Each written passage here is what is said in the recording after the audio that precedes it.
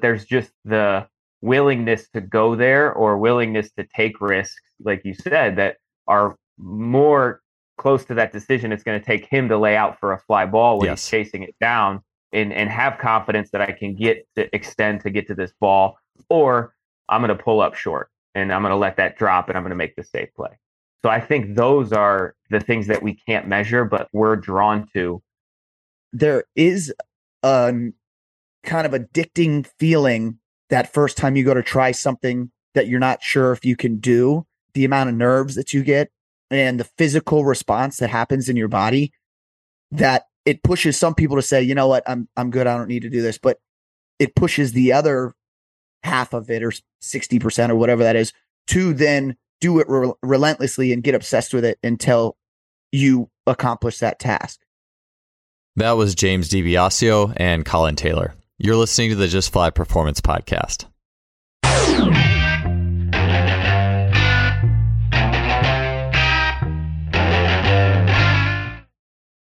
Today's podcast is brought to you by our longtime sponsor, SimplyFaster.com.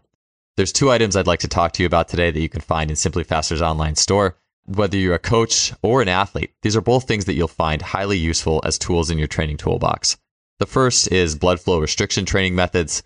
And after hearing about blood flow restriction training for years now, as well as the results that athletes are getting with it, especially in, for example, lactate sports like swimming, 100-meter freestyle, and not only hearing of that, but also seeing how much some swimmers had liked that type of training method, I knew I had to start trying it out myself. So I've been utilizing the Air Bands. I really enjoy it, both the feeling while I'm actually training with them, as well as seeing the visual result of spending time training with the methods and then the strength result.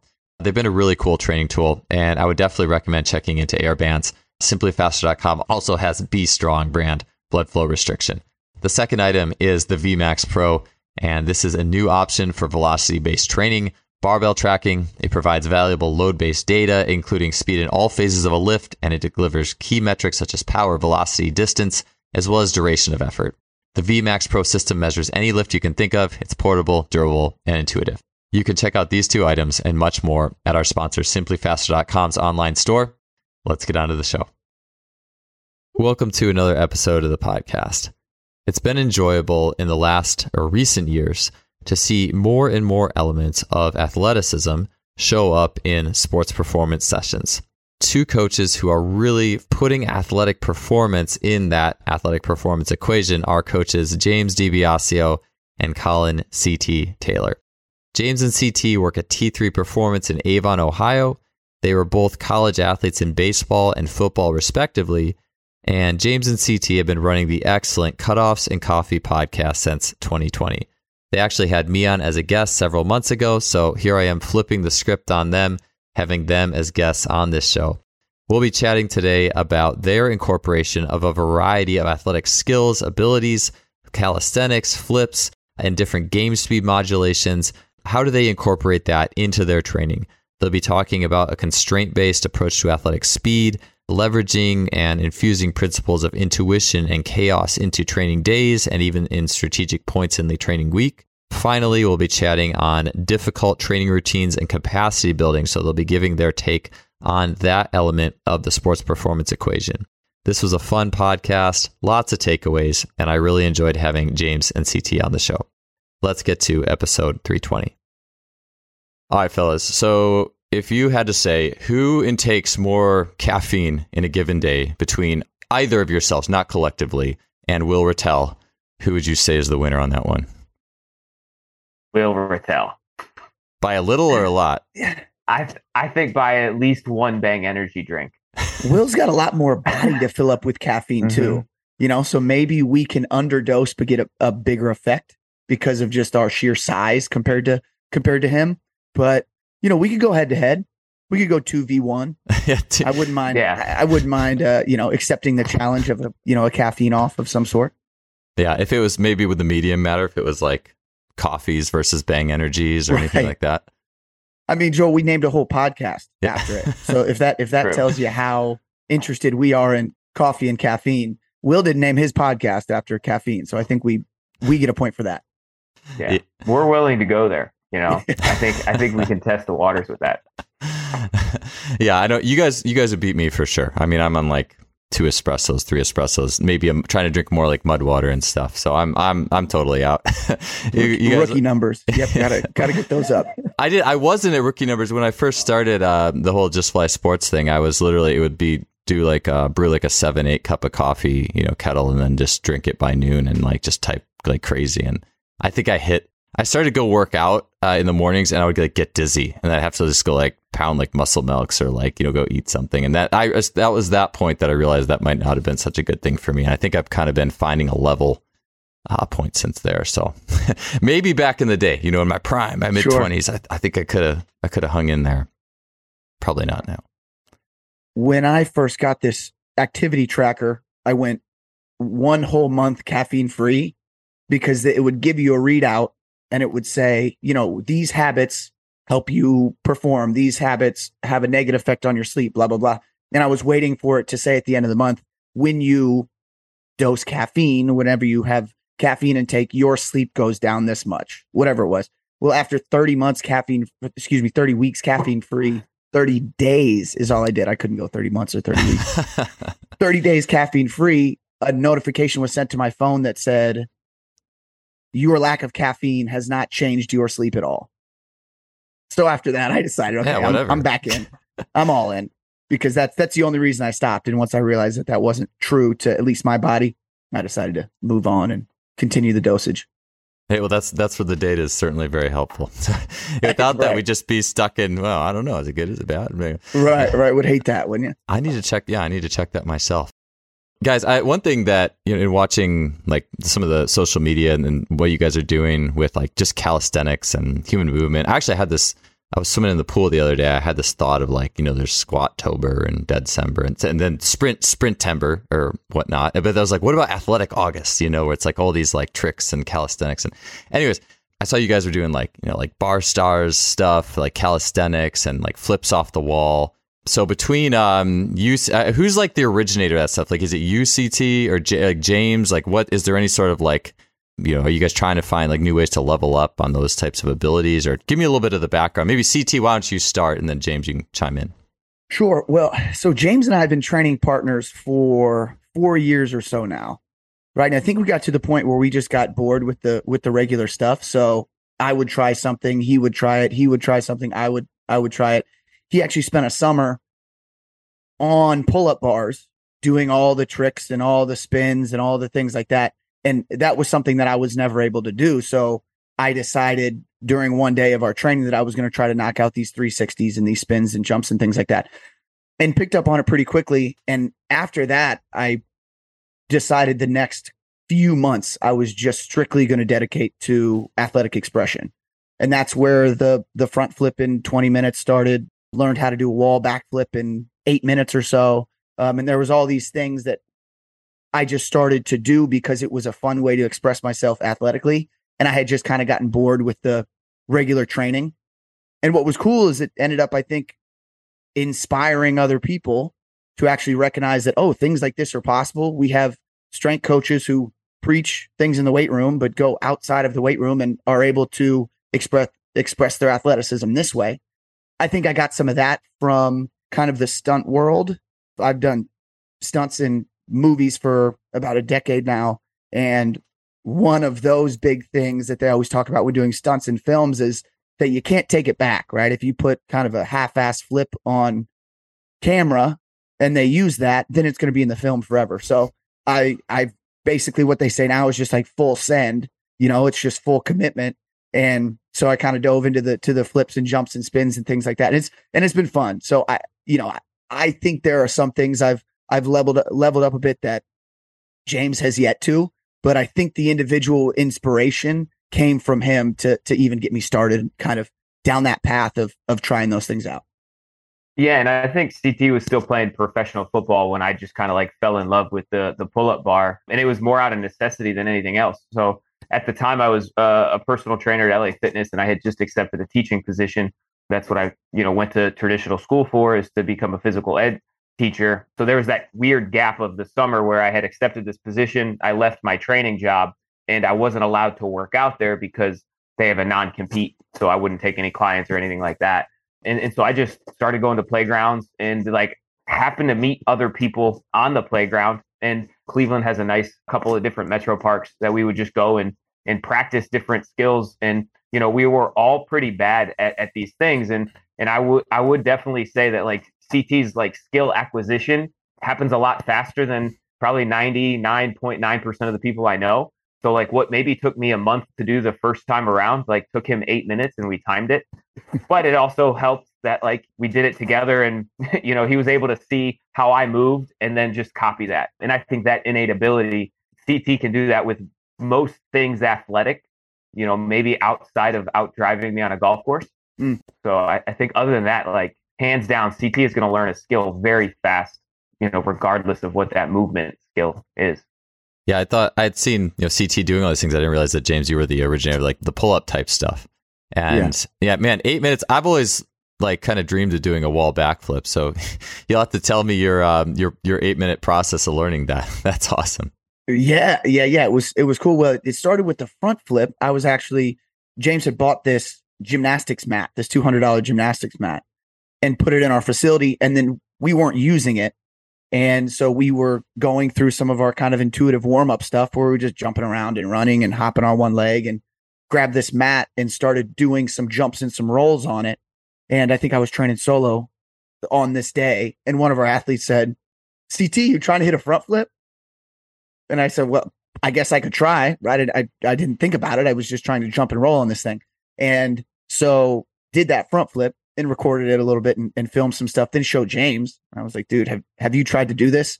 Then just like he said, he watched me do it, kind of broke down the film of me doing it, was able to do it, I think the next day or two later.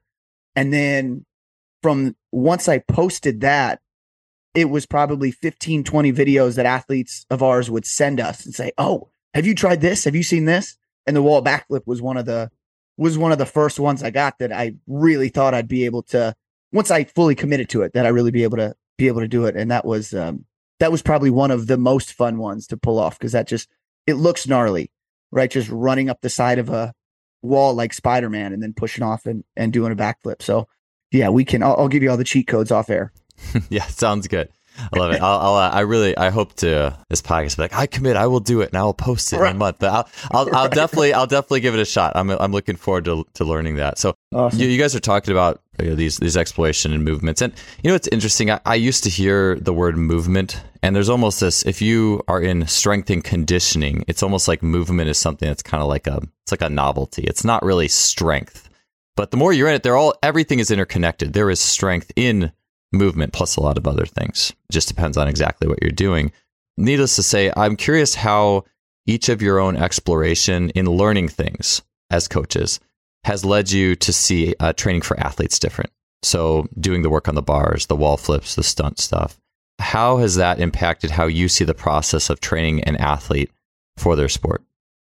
James, go ahead. You had some really good points about this. When we were talking about this yesterday, I thought, yeah, dive into this. I think so the first thing before any of the actual movements that we can get into is like we're piquing our own curiosity.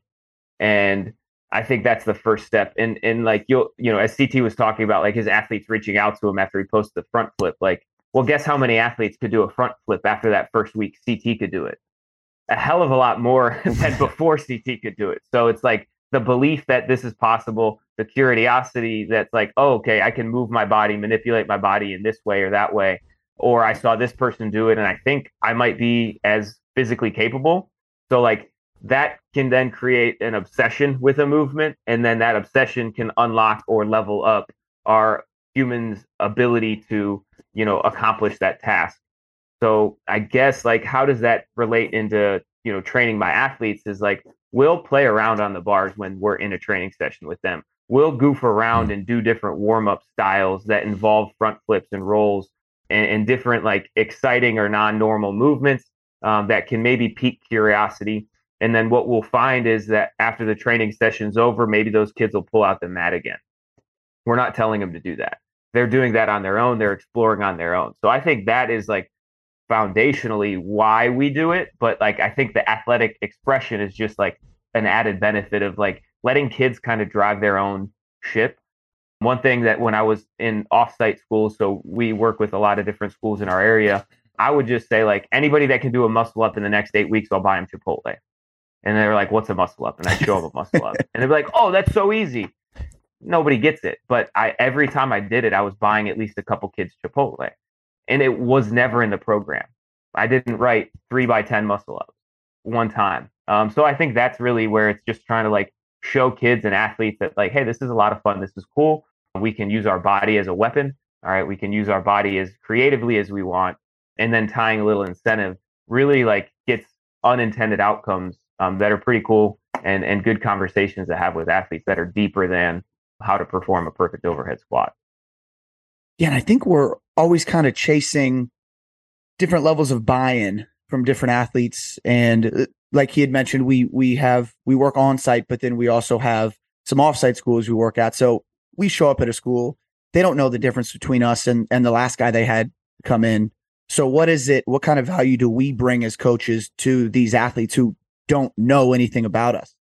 And I think what's been interesting about kind of our own individual exploration of our athleticism is it doesn't take 15 conversations about our educational background or about how many certifications we have or what school we went to for athletes to commit to us and buy into what we're doing will help them. I think it just takes watching a coach throw, like James had mentioned, a quick bar muscle up after 15 skill position football players of a college football team try to do it and can't quite get the muscle up, right? And then it's always heads shoot over to me, head shoot over to James, like, man, you guys ever seen one of these? Can you guys do this?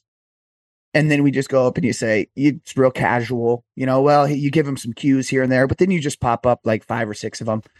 And then that's what they talk about for the next 15 minutes. Then the next team comes in. They were talking about how coach did that. Then a team comes in the next day and says, hey, we heard you did a bar muscle up. We heard you did a backflip at the end of the softball session. We heard you did this. And I think that's another way to just get immediate buy-in. Like, oh, if I train with this coach, will I be able to do this? I don't know if I can, but at least it'll get me closer to doing it without knowing the guy can do these things. So I think it's been a really cool thing to be able to get athletes just to keep coming back because they know we are exploring training and we are training just as hard, if not harder than some of these kids are. And it can also leave the 4 walls of the weight room, which I think is another thing athletes are looking for. The weight room warriors, like we talked about when we all did our podcast together, they're going to stay in the gym because they're good at it. Right. And they feel a sense of accomplishment and they're not challenged as much in a gym. But as soon as you get outside of those 4 walls, I mean, what can you show us athletically? So I think they see us as coaches doing it in the weight room and outside of the weight room. And kids just seem to, I say kids, college athletes, professional athletes, and they just seem to kind of be drawn to that. Cause it's like watching your favorite athlete growing up. Allen Iverson does a crossover. So I'm just trying my crossover all the time, and so I got better at doing a crossover. And I think athletes kind of look at it that way, not saying we're their favorite athletes, but just seeing that people who work with them on a daily basis are able to pull off some pretty cool stuff, I think gives us a new level of buy-in. I think that's such a great way of putting it. I have memories of like when I was maybe 5th or 6th grade. I remember and James, I didn't know you were a physical education. That was your background. I remember watching my PE teacher who was like 5'9" maybe, and probably about 40 years old, go and like just jump off 2 legs and hang on the rim with 2 hands. And I was like completely blown away. Like I was so blown away by that. And I think that kind of, I was obsessed with jumping anyways pretty early on, and that did nothing but help fuel that fire. And it's so much of it, even coaches, they play the role of a parent in some way, shape or form, and I watch like my son, he's 4, and he watches me do like handstands and, that kind of stuff, maybe some very low level breakdance type moves. Occasionally, if I'm doing I like to warm up with those types of things. And I've shown him videos of breakdancers and stuff too. And like, he'll just be sitting there and like, if music comes on, he just starts trying to bust out all his renditions of breakdancing moves with amazing skill for a 4. I'm like blown away. And you realize just how much these children are whether children or high school or college, they're soaking up from this person who is in a like kind of a leadership authority role appointed over them. And it is interesting to think. I think about this a lot. Is it's almost like our results. The results we get are directly proportional to the sheer mental drive and desire behind what we're doing, the emotional states that we can drive up. And at some point, I think for a lot of us, strength, it just doing the same old strength movements doesn't drive that emotion. Okay, so maybe I get my squat from 400 to 410. Like versus, well, what if I learned, and I'm not to put that down at all. For some people, that's really meaningful. But for a lot of people, it's more meaningful. Hey, can I do this flip? Can I do this muscle up? Can I level up in some other physical abilities and apply that same like drive I had with my sport when I was younger to this now, to all these movement outlets, like a tree branching out, like things getting more complex. I've been thinking about movement and coaching as a tree. And I just love how you mentioned that, like as athletes see it, because I see my children see that and I see them motivated to explore their physical options. And I absolutely can see that with athletes. And I think I remember that was a thing as well for me in all my years of coaching when I would do various things. If you are in a leadership position with athletes, they should be impressed with something that you're showing up doing. If they watched you train, they should see that drive and commitment and passion that you have and be inspired by it, whatever outlet you can maximize that with. And for some people, that is absolute physical strength, but there's a lot of ways to express that.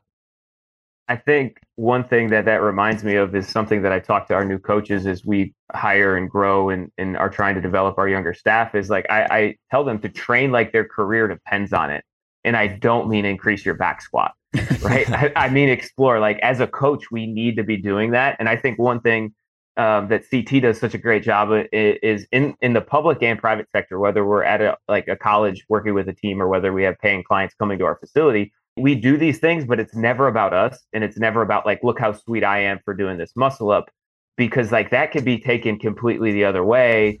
You know, it's always about like, hey, I can do this and I believe in you and you can do this too. And it's like not like show offy. It's nonchalant. It's like we focused on this, and then having those conversations really drives home that like curiosity, as opposed to like CT's so sweet and CT's going to tell everybody how sweet he is. Like they get that, but like it's just more of like a playful exploration. We're at a playground. We're having fun.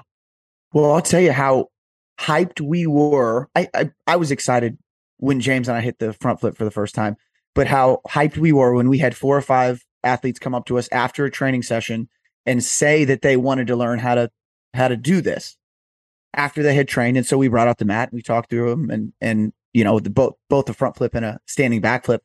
And we had, the first week after we did that, 9 or 10 athletes hit full running front flips and standing back flips who'd never done that once in their life. And these are, pretty well trained athletes. Seniors, high school, freshmen, college. We've got some athletes, older than that who did the same thing. But just to see the look on their face and how excited they were to be able to accomplish those tasks, I got way more out of that than I did when I hit it. Because when I hit it, I thought, oh, this is okay. This is cool that we can do it. But I think that's why we're in it too, as coaches, because we care about the performance of the other athletes, and to see them be able to do something like that they never thought in their wildest dreams they were able to do. And all it took was a little push from James to the boss to get the money to buy a gymnastics mat. And then for me to get bored with a warm up to go try to throw a flip. And like, that's literally all it took.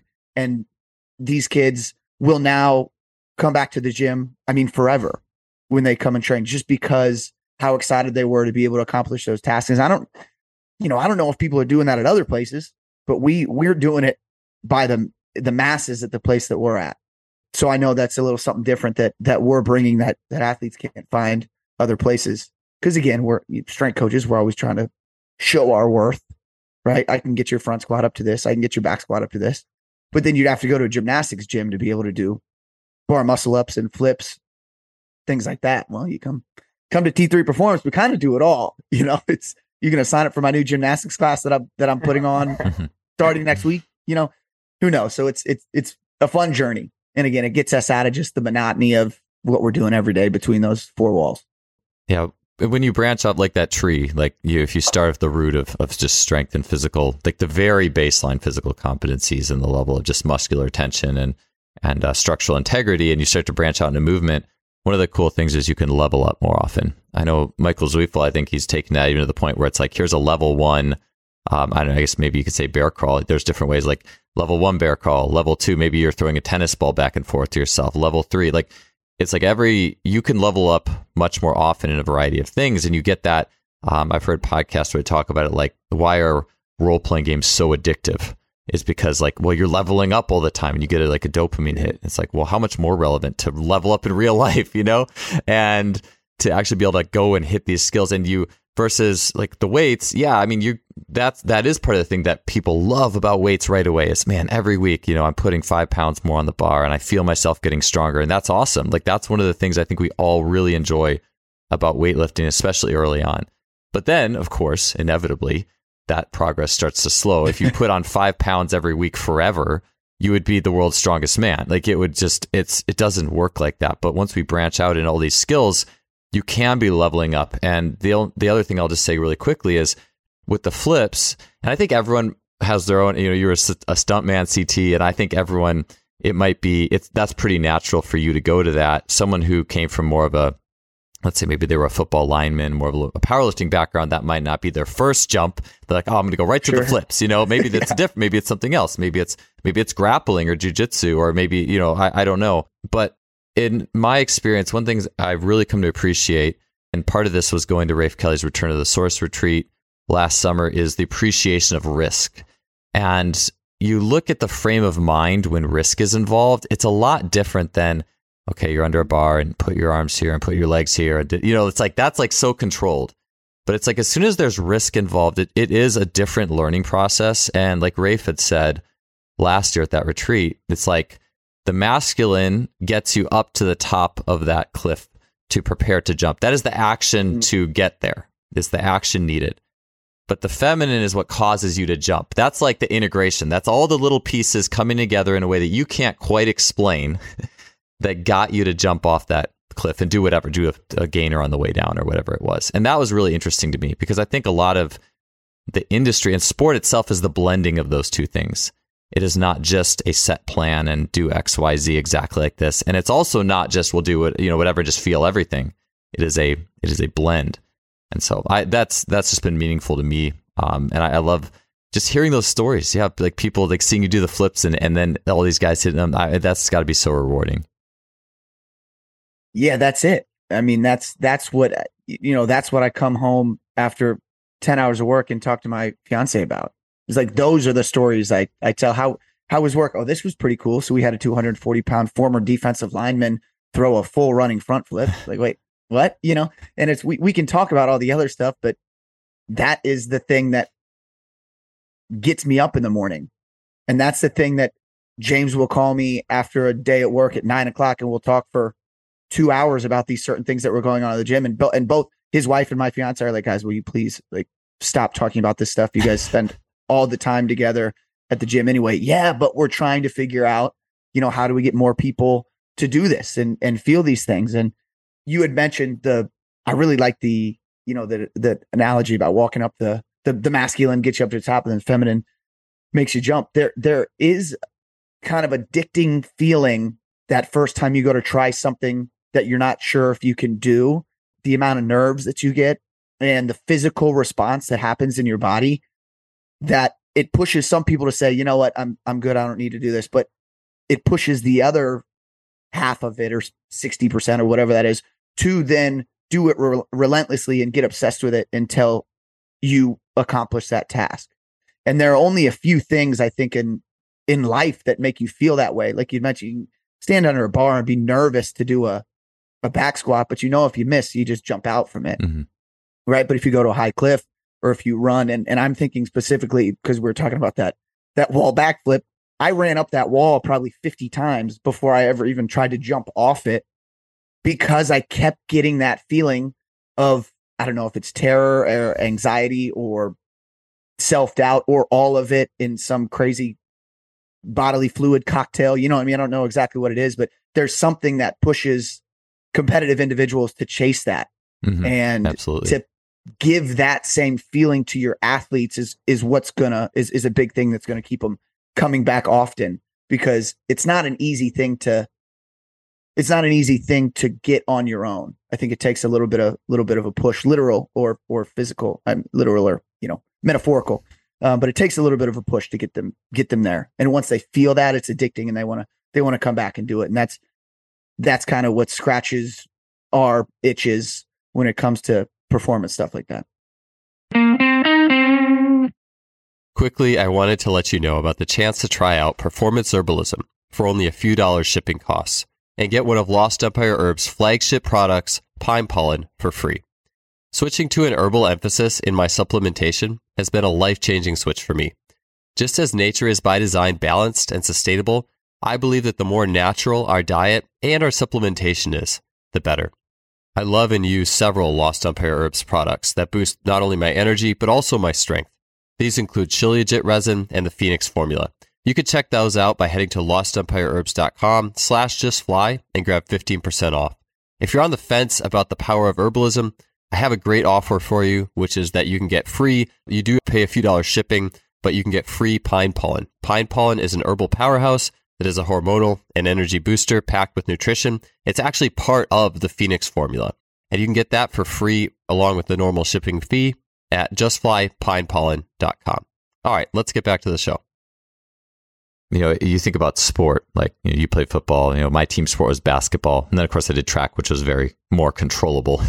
But so often all those things in sport, I think all those like split decisions, learning a skill in sport, I would say it's closer to the mental process that happens when you're going to do that flip off a cliff or learn like a swing, you know, a swing gainer type thing than the process of getting under a heavy weight. And I will say, when you're going for a really heavy squat and you start to drop, you do get some more of that drop off the cliff mentality, for sure. Yeah, without question, it's still there. But I think it's even more when there's more risk.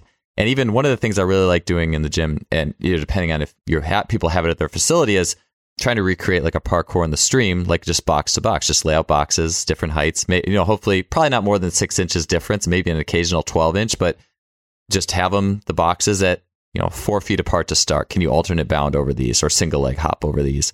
And then just keep pushing them apart, keep pushing them, and watch the athletes who accept that risk of, I mean, you know, the worst that can happen is you kind of miss and have to sort of bail out. Like, I've never seen anything that bad happen, but there's a little risk there. And it's just like the bigger that risk becomes, people you have the option, and most people will choose to go for it. I mean, it's really cool to see that. And when just like small amounts of controllable risk are involved and thrown into the gym.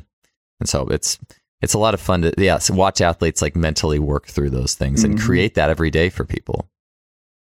And that like speaks to the yin and yang of like what training needs to be for athletes, because if we're only working hard in the same direction all the time, like the diminishing returns we're going to get from like adding 10 pounds to your back squat, like you mentioned earlier, like those are going to happen really quickly. And like that trust to have athletes like, you know, come to us in the summer for our college program, you know, over the last 4 years, we've had less and less conversations about, hey, could you look at the program that my coach is going to have me run, and could I do this instead of what you have on the board? Those questions keep dropping off. Like, we didn't have anybody ask us that this summer, and we've had one of the biggest summers for college athletes.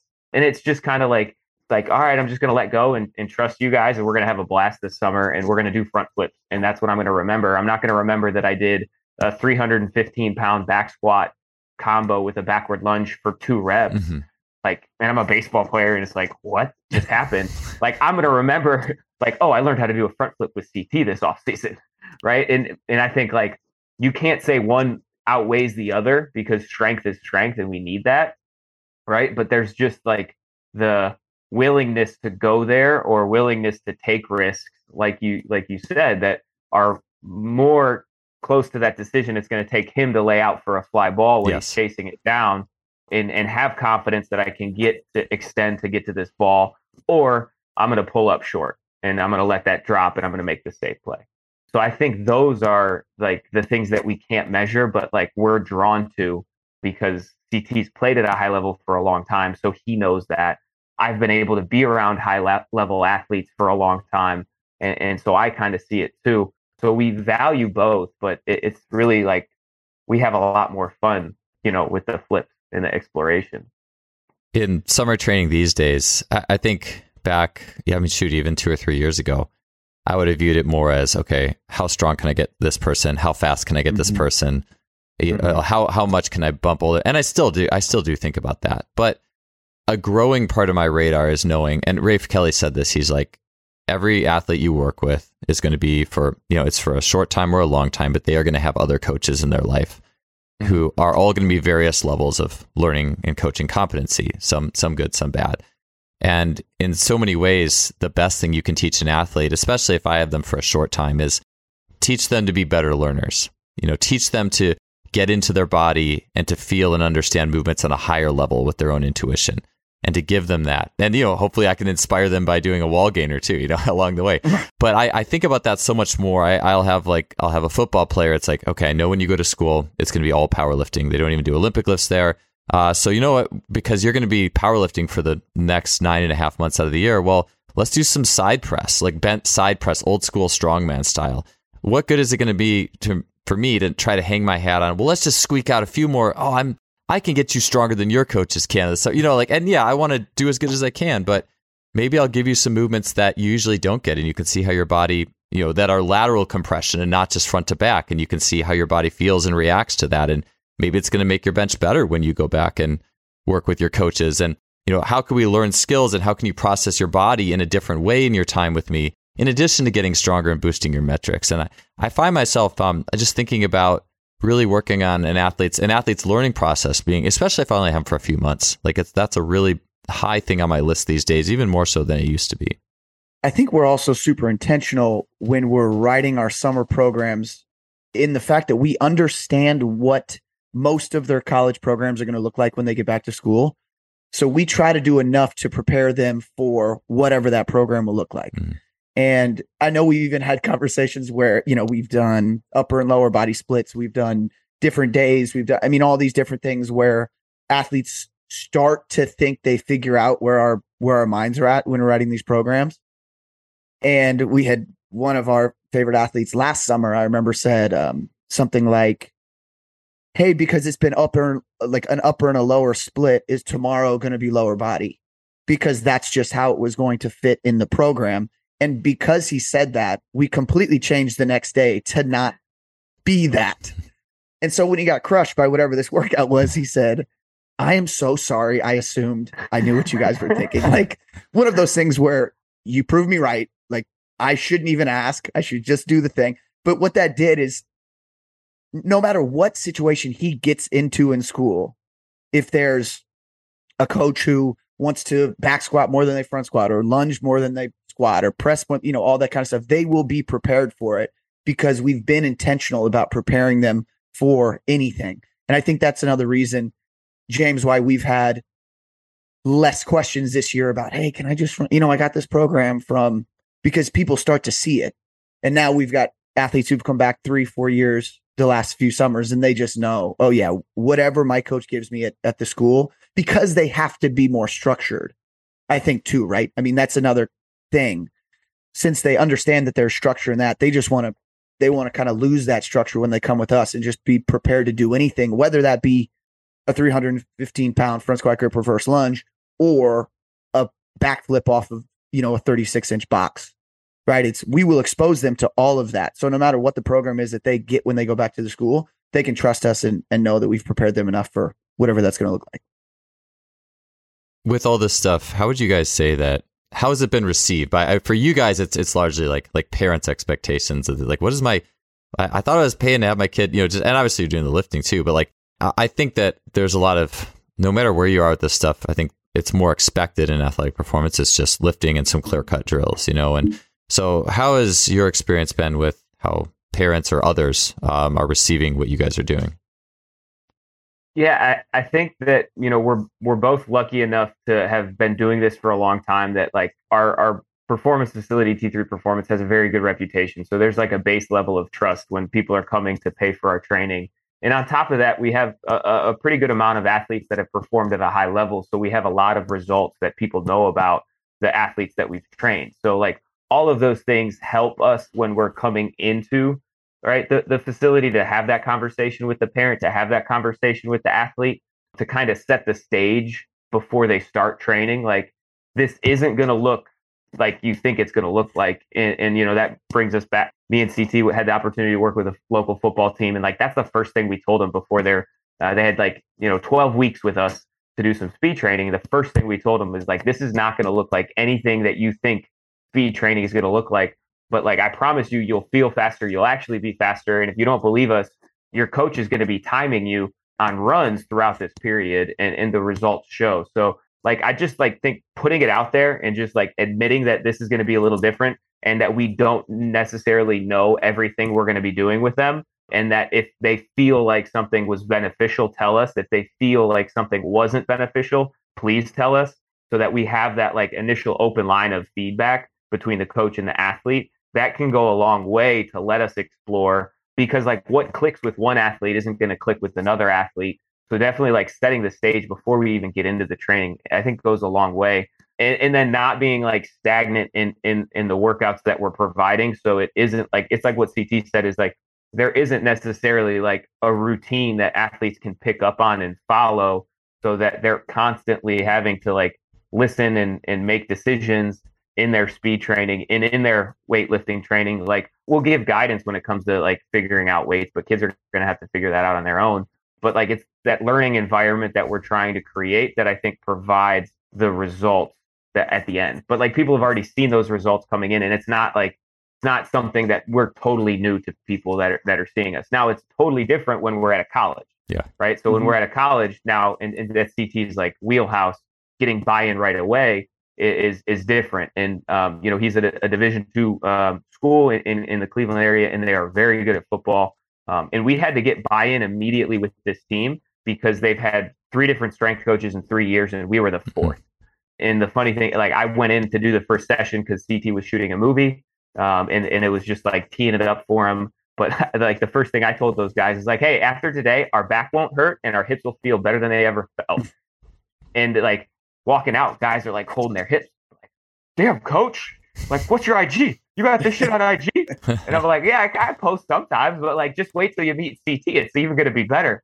Right. And so now he goes in and like, he's providing them an incredible experience, that learning environment. And I think that's where being able to like take a step back and realize that, like, what are athletes thinking coming into the facility? What are parents thinking coming into the facility? Most people aren't going to know how to turn a treadmill on, let alone like, oh, well, I should have been doing ace skips. Why am I doing cartwheels in my warm-ups? I should have been doing ace skips. I got to go to another facility. Like, people don't necessarily know how to turn a treadmill on, so they're not going to know what we're doing is like weird yet until they see other things, you know? Yeah, it's a good point. It's interesting, yeah, that process of getting buy-in, and I think it's a little bit different for every facility. It is definitely, I think too, I could definitely see, like you said, the college university sector being a lot more difficult and challenging to integrate that than the private sector. And it is true as well, I think, that the private sector, like the summer of training is kind of, if it's the off season, it is totally different. Than it's like, all right, we're training, we're kind of in, right, we're in, or preseason or whatever. So with that in mind, take me through maybe either scenario, whatever direction you want to, either that preseason football or what it looks like at your facility and its summer training. Take me through the balance of the intuitive work and then how you filter in or move into the strength part of the program. Go ahead and start with that, James, and then I can talk. I'll lead in with college. At the school. Sure. So we kind of see like the speed work, right? So in our typical session, we run 90 minutes of training, and the first half hour is going to be a blend of like warming up and doing speed. And we have like your traditional speed work, which would be like a dedicated day for acceleration. And then we have our like small sided games, and then we have our just open games. And we typically kind of like, if kids are coming in 5 days, they're going to be getting probably 2 traditional days of like what you would think speed training should be. But like, there's a lot of nuance in there because like no day is ever going to be the same. And then like our small sided games could involve, whether it's med ball tag, 4-on-4 or 4-on-1, whether it's like making reactionary decisions, like we're trying to fill, we have 4 cones set up, 2 athletes are running to 2 gaps, and a running back has to weave their way through. So those are like the small sided kind of decision, change of directions. And then every Wednesday we open it up and we have game day, and we'll play speedball, kickball, name a game. We've probably played some variation. We'll change the rules halfway through. So it's going to be like 2 traditional days to 1 small-sided and 1 open day, with us being able to change that at any time because kids are getting used to it. Yeah, that's a great point. And yeah, so we run that 3 months or so, 3.5 months or so in the summer. And then we have athletes all the way from Division I to Division III and NAIA and are all over the place. Got some guys at Ohio State and then some other players at Youngstown. And so you get athletes from all different backgrounds and all different sports. And we tried our best to build a culture where they all feel like they're coming and training with their best friends. And I think that's another big key about it is we've been able to put them in situations where they get to learn about each other. We work with a mental performance coach. And so we will have 15-minute conversations about, what is your hardest thing to get over when you're struggling in baseball or when you're on a cold streak on the basketball court. And kids will get to learn about each other. And that's cool too, because then they show up and you see the relationships they've built between each other. And even though it's tough to come in at 6:45 and start training at 7, you'll see kids coming in with smiles on their faces because they're excited to be there with their friends. And I think that's another thing that's been a big success, big part of the success for what we've done is just the relationships we've been able to kind of let them build, if that makes sense. And how it works for me when I'm off site and at the school, at this Division II school we're talking about, it's Notre Dame College on the east side of Cleveland, is I understand as a college football player the mental kind of place that these athletes will come into training. It's all right. I'm here for football.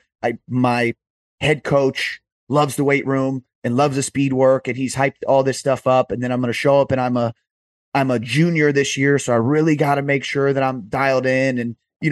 And kids come with a lot of tension. And the first thing I try to do is either make fun of them or make fun of me.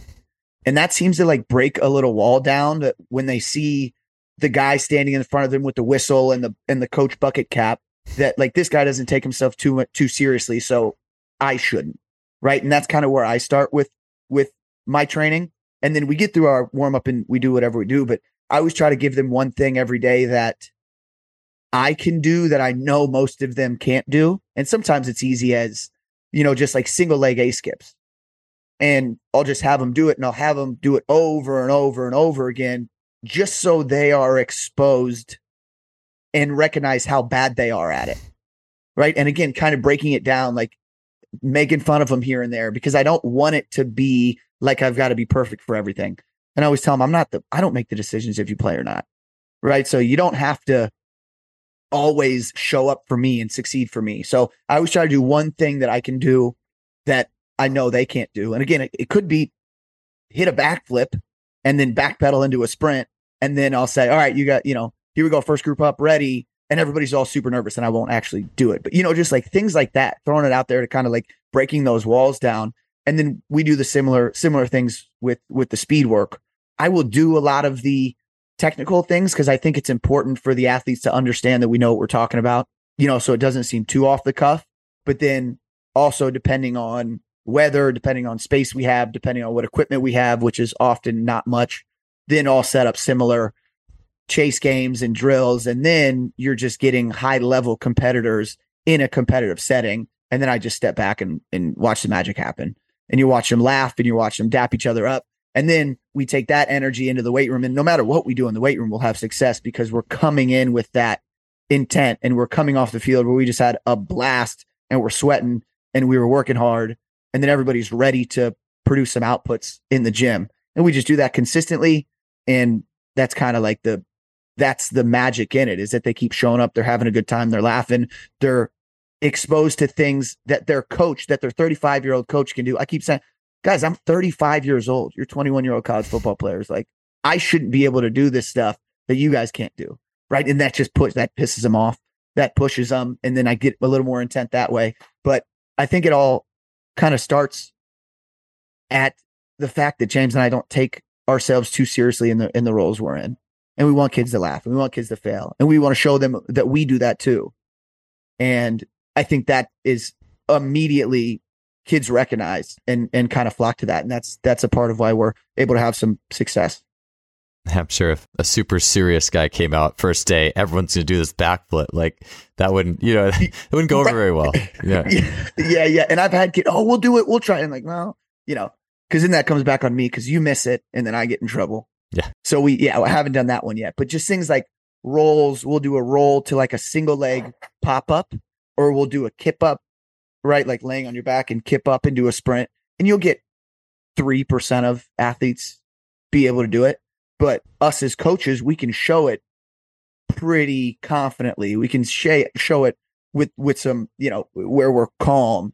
And I think that's helpful too, because they look at it and like, oh, James makes that single leg pistol squat look so easy.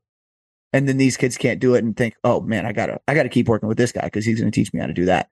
So we use some of those private sector things in the kind of like bigger team setting training sessions. But it all comes back to kind of, and a big thing I've learned from the podcast, it all comes back to the relationships we've built.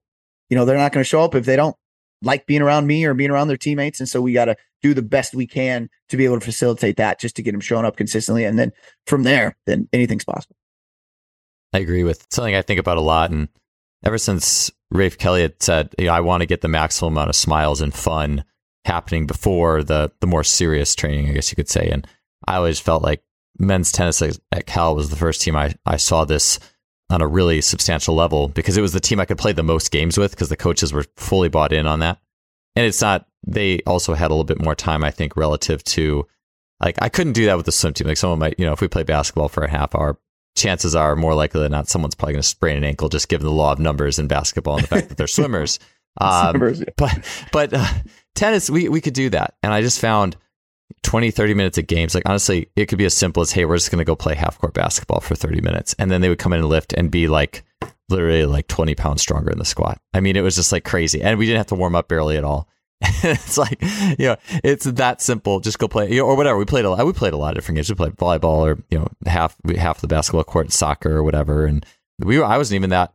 And then I would take them through like a gym. We do crawls and all sorts of chases and tennis ball drops and that kind of thing too, if we didn't go in the gym, where I had a little more creativity in the matter. But it was always like, how high can I get that dopamine engine? How much fun can we have? How much of all these elements that make us human can we really get on point? And not to mention velocity. And then the lifting was like almost a function of that on some level, especially we all know the days you come in, you're kind of sore, you're not feeling good. And sometimes it's not even the workout, the warm up. It's like, okay, what are the magic ingredients that are going to get me feeling better and make my lifting better today? It's like, well, how about the community element? The fun, like interacting with other people, like that energy is really important too. So that's what I find myself thinking about a lot, is how can I use whatever tools I have available to really max out that and it's always intuitively as well, for the most part with that. Mm-hmm. I mean, the game's super intuitive too, but to really max out that fun factor and the smiles on people's faces, and then get to some of the more traditional type things. And I think, like, more than anything I could say as a coach, creating an environment is going to be the most beneficial for the athletes that I'm working with. And whether that's like me creating an environment that's welcoming for athletes, that they have a good time, or me intentionally doing drills that are providing an environment that gets an athlete to feel a certain thing. So, we have that like community aspect, but we also have, like, I can have an athlete do a shuffle holding onto a mud ball on the ground and like tapping it as they go side to side, right? Or I could say, get low till I'm blue in the face. Like, I'm just going to put the med ball on the ground and I'm going to say shuffle with it. That's more powerful to change the environment than it is for me to try and cue, a million times the same thing over and over again and not get any better of a result. And so then once I started kind of realizing that just like opened up into pretty much every category of speed that we could do, is just, let's just change the environment, and let's change the environment again. And I think we were talking about it before we started the show, is like, we could run with the dowel rod at our chest to feel that hip shoulder separation, right? If we get bored with that, we can do it with a med ball. If we get bored with that, we can hold a dumbbell. Like, we can change the environment of the drill to get the outcome we want way easier than trying to say, hey, when you're running, it's actually rotational, even though it's linear. So do that. Like, that's not going to work with a 12-year-old kid, right? And it's not going to work with a college kid who's been taught linear acceleration is going at a horizontal force vector of this at perfect 45 degrees and moving like a robot. Like, but if you can get a high level, we had a fullback that's, goes to Air Force, and he was very boxy. And so he just had to hold on to stuff every time he would run. And like now he moves like a running back and it's great. But like that wasn't what I said. That was the environment we created for him to learn how to move differently. And then pairing that up with the small-sided games allows him to express that in a environment that's competitive but not outcome driven. It's process driven. So he's not worried about messing up in this game of team handball because that coach is going to yell at him and pull him off the field. He's worried about scoring in this game of team handball so he can talk shit to the 7 a.m. group who he's playing against. And I think those are so like cool changes to watch because you can quantify it because we see our flying 10 get better. Yes. Right. But like you can't, it's quantifiable, but it's also way more observable, from somebody who's had a football background to be able to see, like, I know that's going to be a better way to move on the field. I think, as coaches, a lot of times we want to feel like we're saying something that directly influences the outcome. Give me these things to say, these positions to coach that it's going to make people faster. And I'm coaching, but it's like at some point you have to realize that athletes are running totally different than that when they're actually going full out than this position you want them to hit.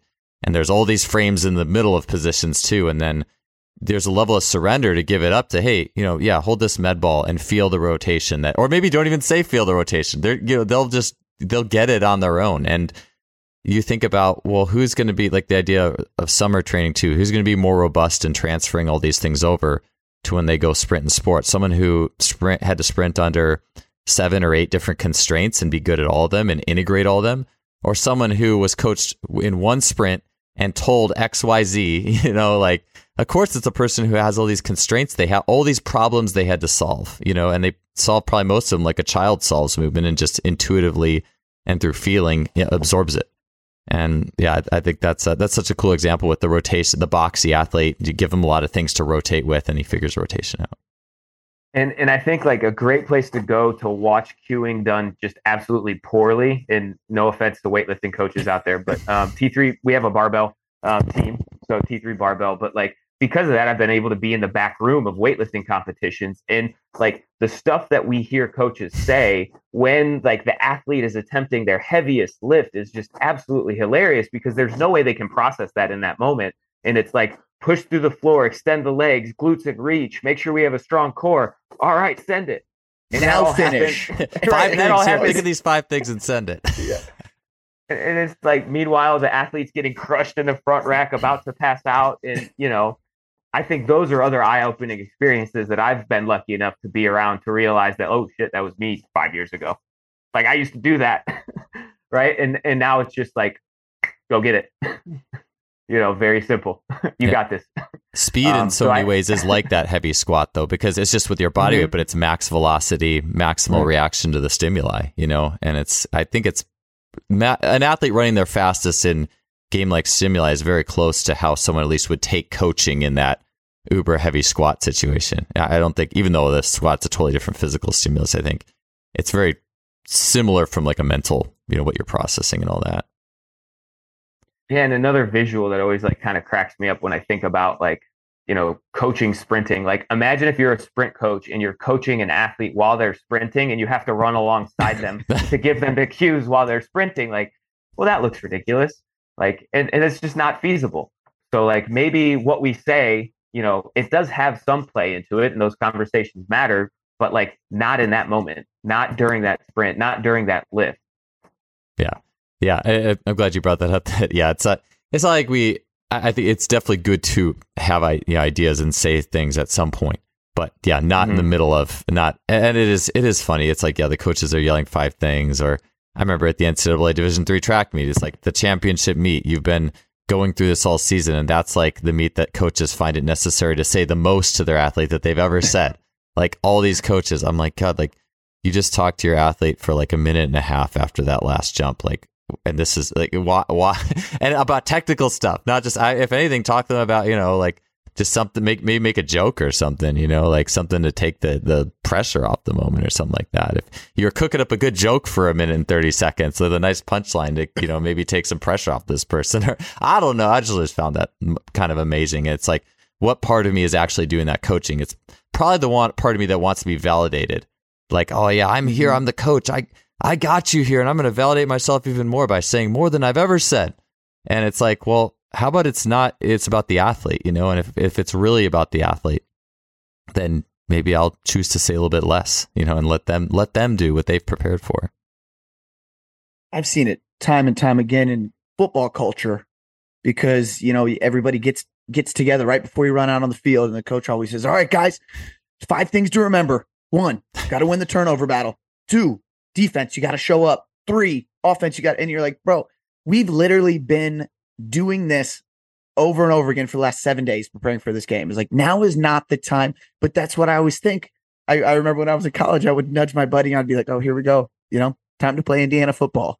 Right. And he'd come out and be like, all right, guys, here's what we got to do. We got to play Indiana football. And then I would say, well, we're 0-7. So like maybe we should play Ohio State football instead. Like we shouldn't play Indiana football. But there would always be, and it's kind of a joke, but you're right. It's just so we feel like we're doing something. And I've tried to get away from when I recognize myself doing that on the gym floor. I try to intentionally shift kind of my perspective. And an athlete will say, you know, is it supposed to feel like this, right? Or what am I supposed to feel? And I would usually go, okay, well, now, you know, and kind of hands in the pockets or hand wrapped behind my back. But now it's, well, what do you feel? Well, I feel like this. Okay, tell me more about that. You know, why are you feeling that way? What do you think is happening? And then they figure it out and they self-correct. And then it's, okay, why don't you just try that instead? Oh yeah, I think I might. And then good things happen instead of me trying to say, well, here's the problem. Your knees need to be slightly bent. You need to have your lats engaged. You need to push your hips back. Instead, it's like, just feel exactly what you're saying you think you need to feel. And it might take 10,000 reps to feel it out also. So you shouldn't have to feel it. And you probably won't feel it today. But if we end up figuring that out by the time you leave and go to school, then we've won. But I try to intentionally get away from the point where I'm talking more and I'm actually listening to what they're saying. And I think that's been beneficial as well. And I think we're lucky because we get to work with the younger kids and the college kids and the pro athletes. So we can see the spectrum and we can jump in when we need to jump in, because like if a 12-year-old can't do an A skip, and I'll use that as the example, right? He doesn't know where to put the keys on the piano yet. He doesn't know how to control his own body. So if I can even just help him move his body through this meaningless movement pattern, right? He's at least learning how to play the piano a little bit better and knows where to put his hands and how to play the keys. It's not going to give him rhythm. It's not going to make him faster, right? But then when we actually get into the real speed work, he might understand how to organize his body better. But we can't have self-organization without some initial guidance if we have no idea what's going on in general. So there is definitely a time to help kids learn how to control their own body. And a lot of times that is using cues or changing the environment to be able to get a kid to realize that they have control over how their body operates. We just have to like let them tap into that operating system. But we also see, you know, it really doesn't matter what the age of that kid is, because we see 12-year-olds who are just absolutely just like dogs out there, right? Moving around like they've been playing pro sports for a while. And then we get the college kids that like have no idea what's going on. Yeah, that it is interesting, like with the spectrum, seeing that spectrum of athletes, seeing, you know, 12 all the way up to college or pro. And, you know, Jeremy Frisch has been on this podcast multiple times talking about, you know, I wish I could get that athlete when they were just a little bit younger to teach them some of these skills earlier on. And yeah, one of the things I'm actually blown away by with the younger group is being able to do lunges and move your arms as if you're in the running motion. So when your right leg comes forward, you know, your left leg or your left arm comes forward and vice versa. And I'm blown away by how hard that is for some people. I'm like, man, like if you can't do this, like I mean, I don't know, man. Like that, yeah, he said keys on the keyboard. Like I mean, it's so simple, but just being able to lunge and move your arms like you're running. I mean, that's about as basic as it gets. So I definitely hear you with that one. I'd like to get you guys' perspective on this. We talked a lot about play and exploration and that type of thing. I'm curious what maybe the other end you could call. I wouldn't necessarily call it. You know, we have strength, or we have the branch of skill then and movement, and then you have, you know, I guess conditioning on the other end, right? Or maybe you could just rebrand conditioning. I know Austin Yoakum and Will Rattell talked about like do something athletic, do something strong, do something that sucks. What are you guys' thoughts on things that are difficult, like high rep stuff, difficult training, things that are very hard? I think CT, it might have been you I saw doing like, it was like lunges, a bunch of lunges, and each lunge has its own like hold to it. And then you keep going, like just things that are repetitive and difficult, like in the, the Jay Schrader realm of things, hard, long, ISO, extreme holds, things like that. Curious what you guys take on that type of thing.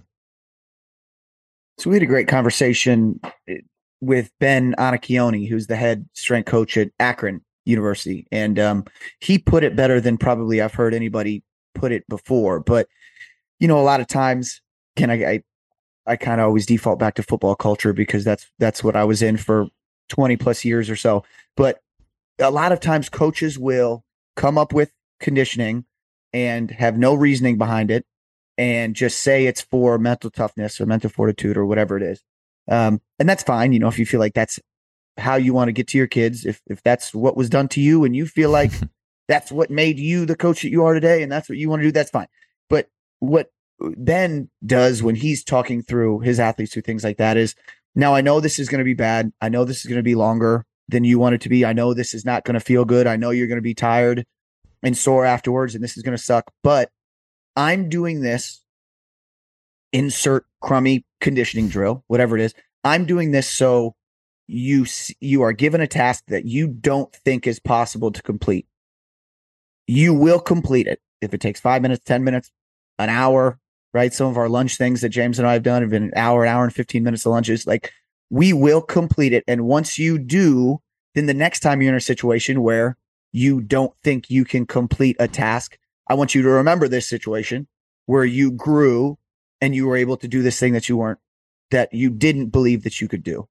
And I think there are things that we set up in different training sessions and different conditioning things and different, like you'd mentioned, ISO holds and hangs.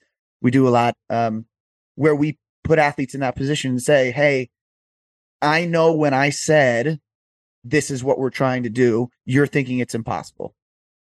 Look at what we all accomplished. You guys all did this and held this thing for a certain number or pushed this sled or pushed this. I mean, the last thing we did, we had kids leave out 390 pounds of dumbbells. So we made them push a plate 390 yards. And that's another thing. It's like, this isn't going to help you in your sport at all. This is punishment, but it's just to remember you need to clean up your stuff, right? But then at the very beginning, all the kids are, I'm never going to be able to 300. How are we ever? And it took 25 minutes. But the conversation afterwards is, okay, now the next time you are faced with something difficult in life, understand that with a little bit of intent, you can probably accomplish it.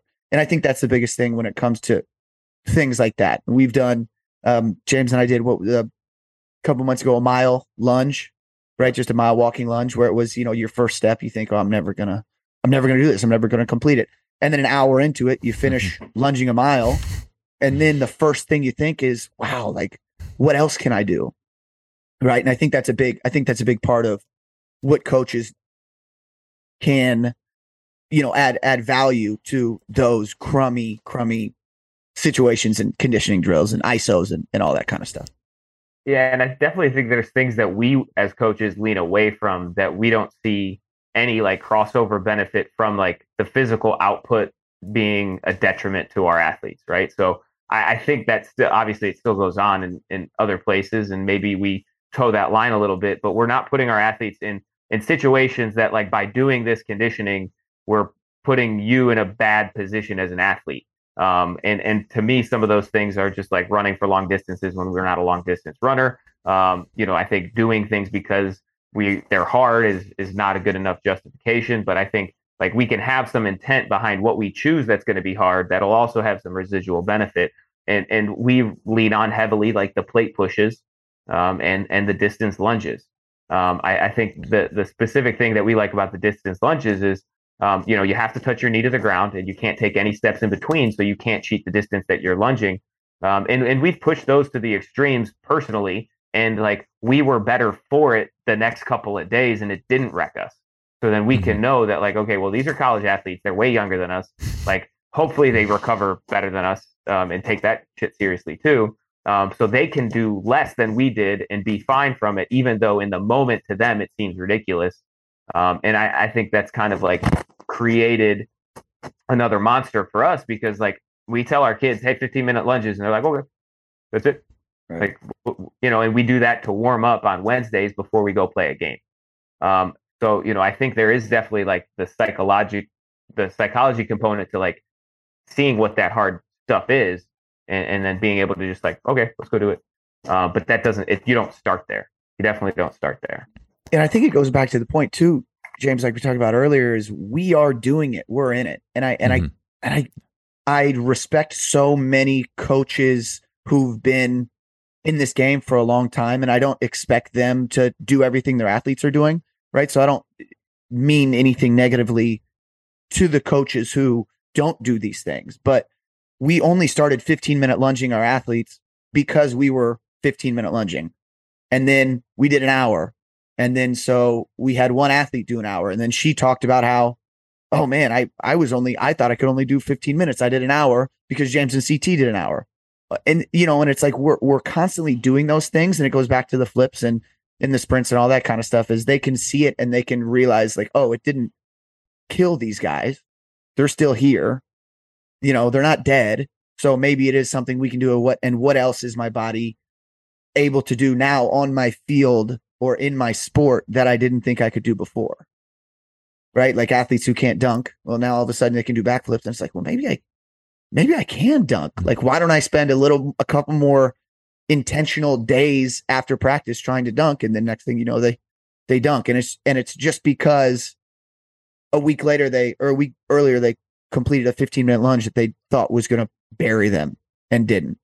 Right. So I think because we're doing it a little bit, athletes recognize that we're still able to perform and we're still able to coach. And then they recognize they can do it. And it's just cool to see once you kind of realize that it's unlimited to what you can succeed. It's really cool as an athlete to be able to kind of take ownership of that and then explore themselves from there. Yeah, I love that. That's one of those things that's in my athletic life, coaching life, podcasting, the time I've been podcasting so far, I think we tend to, it's always about pendulums and, the word, hate to use the word context, but there's context too, but it's like, well, conditioning like demonized, like, oh, we, don't do, and I mean, if you go to like I spent a season as a volunteer assistant for a high school track program recently, just came in one day a week to work with hurdles and jumps and things. And like, it was a program where shin splints were normalized. And to me, that is not a good use of conditioning when in track, when shin splints are normalized. Like that is, you're ineffective because that's your MO. But at the same time, well, can't conditioning be a good thing in the sense of like, how can I level up? How can I, but then it is the context. I think maybe it's something to do with when you use your sport to condition, when you use the thing that should be high velocity, explosive and full of intention and decision making, and you use that as the conditioning, then I think that can be problematic. And like you guys said, you guys got lunges, plate pushes. It's something different. And I think it's something that is also in some nature lower impact. It's like you have to shift that into a world that it's okay, now we can maybe treat this as such. And not to say that you can't when you are in your sport, not to say you could never do that either. I do think there's some value, and I've seen swim coaches that once every 2 weeks, they push that button down hard just because it's to the point where it's maybe a little unreasonable, but the typical training is very reasonable. I remember reading an article about, it was David Torrance, who passed away sadly several years ago. He was a miler for Cal, and it was either his high school coach or some other coach he had in his life who he'd be running repeat 400s, and his coach would say, all right, we're going to do one more. It was like one more than they needed to. And he's like, you know what? This one has nothing to do with track. It's not going to make you better, but you're doing this because someday, you're going to be a dad and you have to pay the bills, or you're going to have to do work you don't want to do. But he framed it. He's not like, he put that intention behind. He's not sitting there saying, well, you just got to be tough and let's just be tough. And the intention is just massive. So it's interesting to look at that pendulum, and where's the context. And to me, I think a lot of it is, it's trying to not necessarily use the sport to do that kind of thing. And to frame it with the proper intention. And when you do use the sport, frame it with the proper intention. And versus that's just the only weapon I have. Let's just be tough. Let's just do more. Like, like that mentality, because that's an epidemic of itself that needs to be pushed away from. So, but at the same time, going completely away from things that are hard, I think is really detrimental as well. So that's really cool how you guys have framed it on that level. Well, I know we were finishing up some of our winter conditioning last year with the football team, and I was very inspired from a conversation that I had with an athlete, and we were doing these finishers, that coaches ask, and is in this specific situation, they had lost on the final play of the game with 28 seconds left. So they said, give me the hardest thing you can do for 28 seconds, whatever. So like James had mentioned, we want to do something that has some value to it. So we would do the split squat, and we'd hold our body weight on the barbell underneath our front leg on the split squat. Right. And so we were doing it every day. And it got to the point where nobody was having any more success than they were the previous day, which was frustrating to me because again, I'm doing it. And so I'm putting 205 pounds on the bar, and I'm like, this isn't that hard. What is it? Like, I must not be delivering the message well enough for the athletes to understand what I'm looking for. So there was one day where we did it again. I was inspired. And so at the very end, I brought everybody together and I said, how many of you athletes had a difficult time getting here to this Division II school to play football? And you have, like 60% of the hands go up. And then it said, how many of you have people who doubted that you'd ever be able to be here? And it's like, okay, you get a couple more hands up. And then it's, how many of you have had a hard, a difficult childhood coming up, and then people didn't ever think that you would be able to be a college athlete. Okay. Then you get more. And so it was like, I just kept giving them certain questions that I knew the answers would eventually get everybody together, where everybody's raising their hands and saying, basically like, yes, I've overcome adversity. I've overcome things that have been super hard. My family isn't perfect. And then they recognize like, oh, my other teammate, oh, my family's not perfect too. And I have these relationships that aren't great for me and all this. So everybody's got their hand raised. And that's what it was. It said, I had said, you guys have overcome so much to be able to get here. All I'm asking you to do is hold on to this bar for 28 seconds. That's not like, you've accomplished and overcome so many things bigger than that. I said, I just want you to put some of that energy into this. Like that's why we're doing this, right? Because there are hard times in life. There are much harder things than playing college football, and we will have to deal with that. And I know that we're all here now because we've experienced those things and had to get through adversity. Nobody's got an easy path to get where they want to be. And we had that conversation. And the next day we had like one or two guys drop the bar when we, the first time, had all 115 of them. And again, I just had to have some introspection and think like, what am I doing wrong that's not getting the output that I'm desiring from these guys?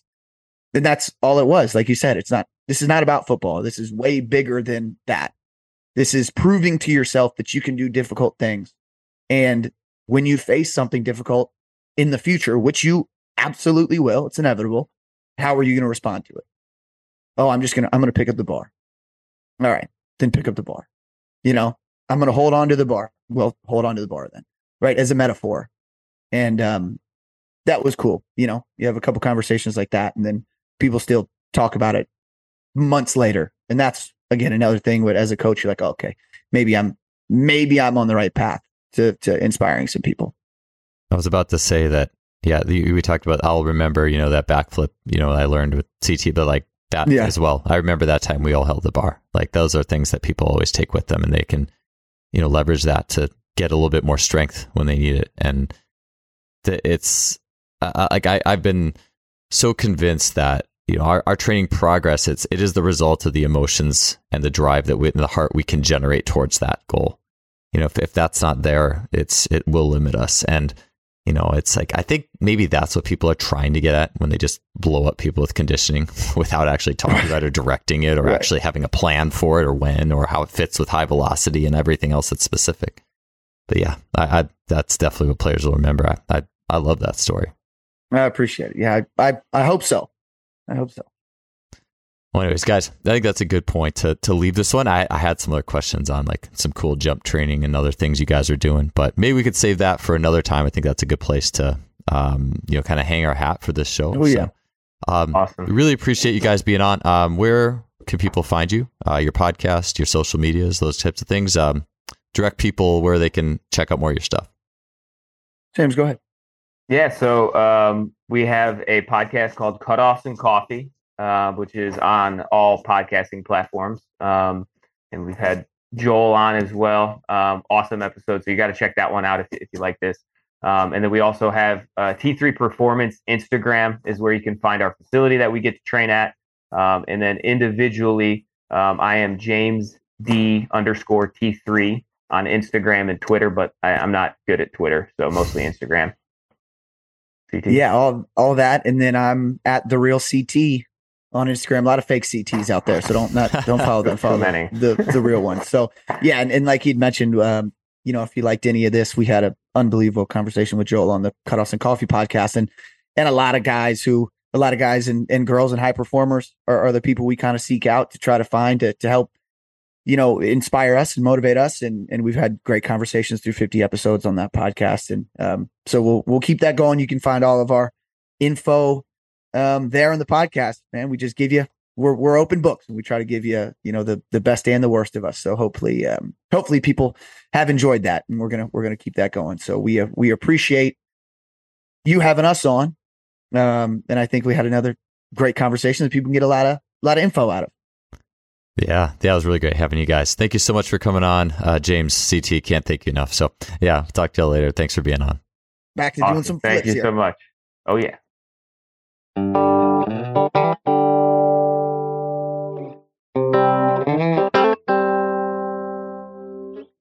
Thanks for listening to another podcast. I appreciate you all being here. If you want to help us out, you can leave us a rating or review on iTunes, Stitcher, Spotify, whatever you're listening to. Leave a review. I'd be really appreciative of that. We'll see you all next week with another great guest. Have a good one.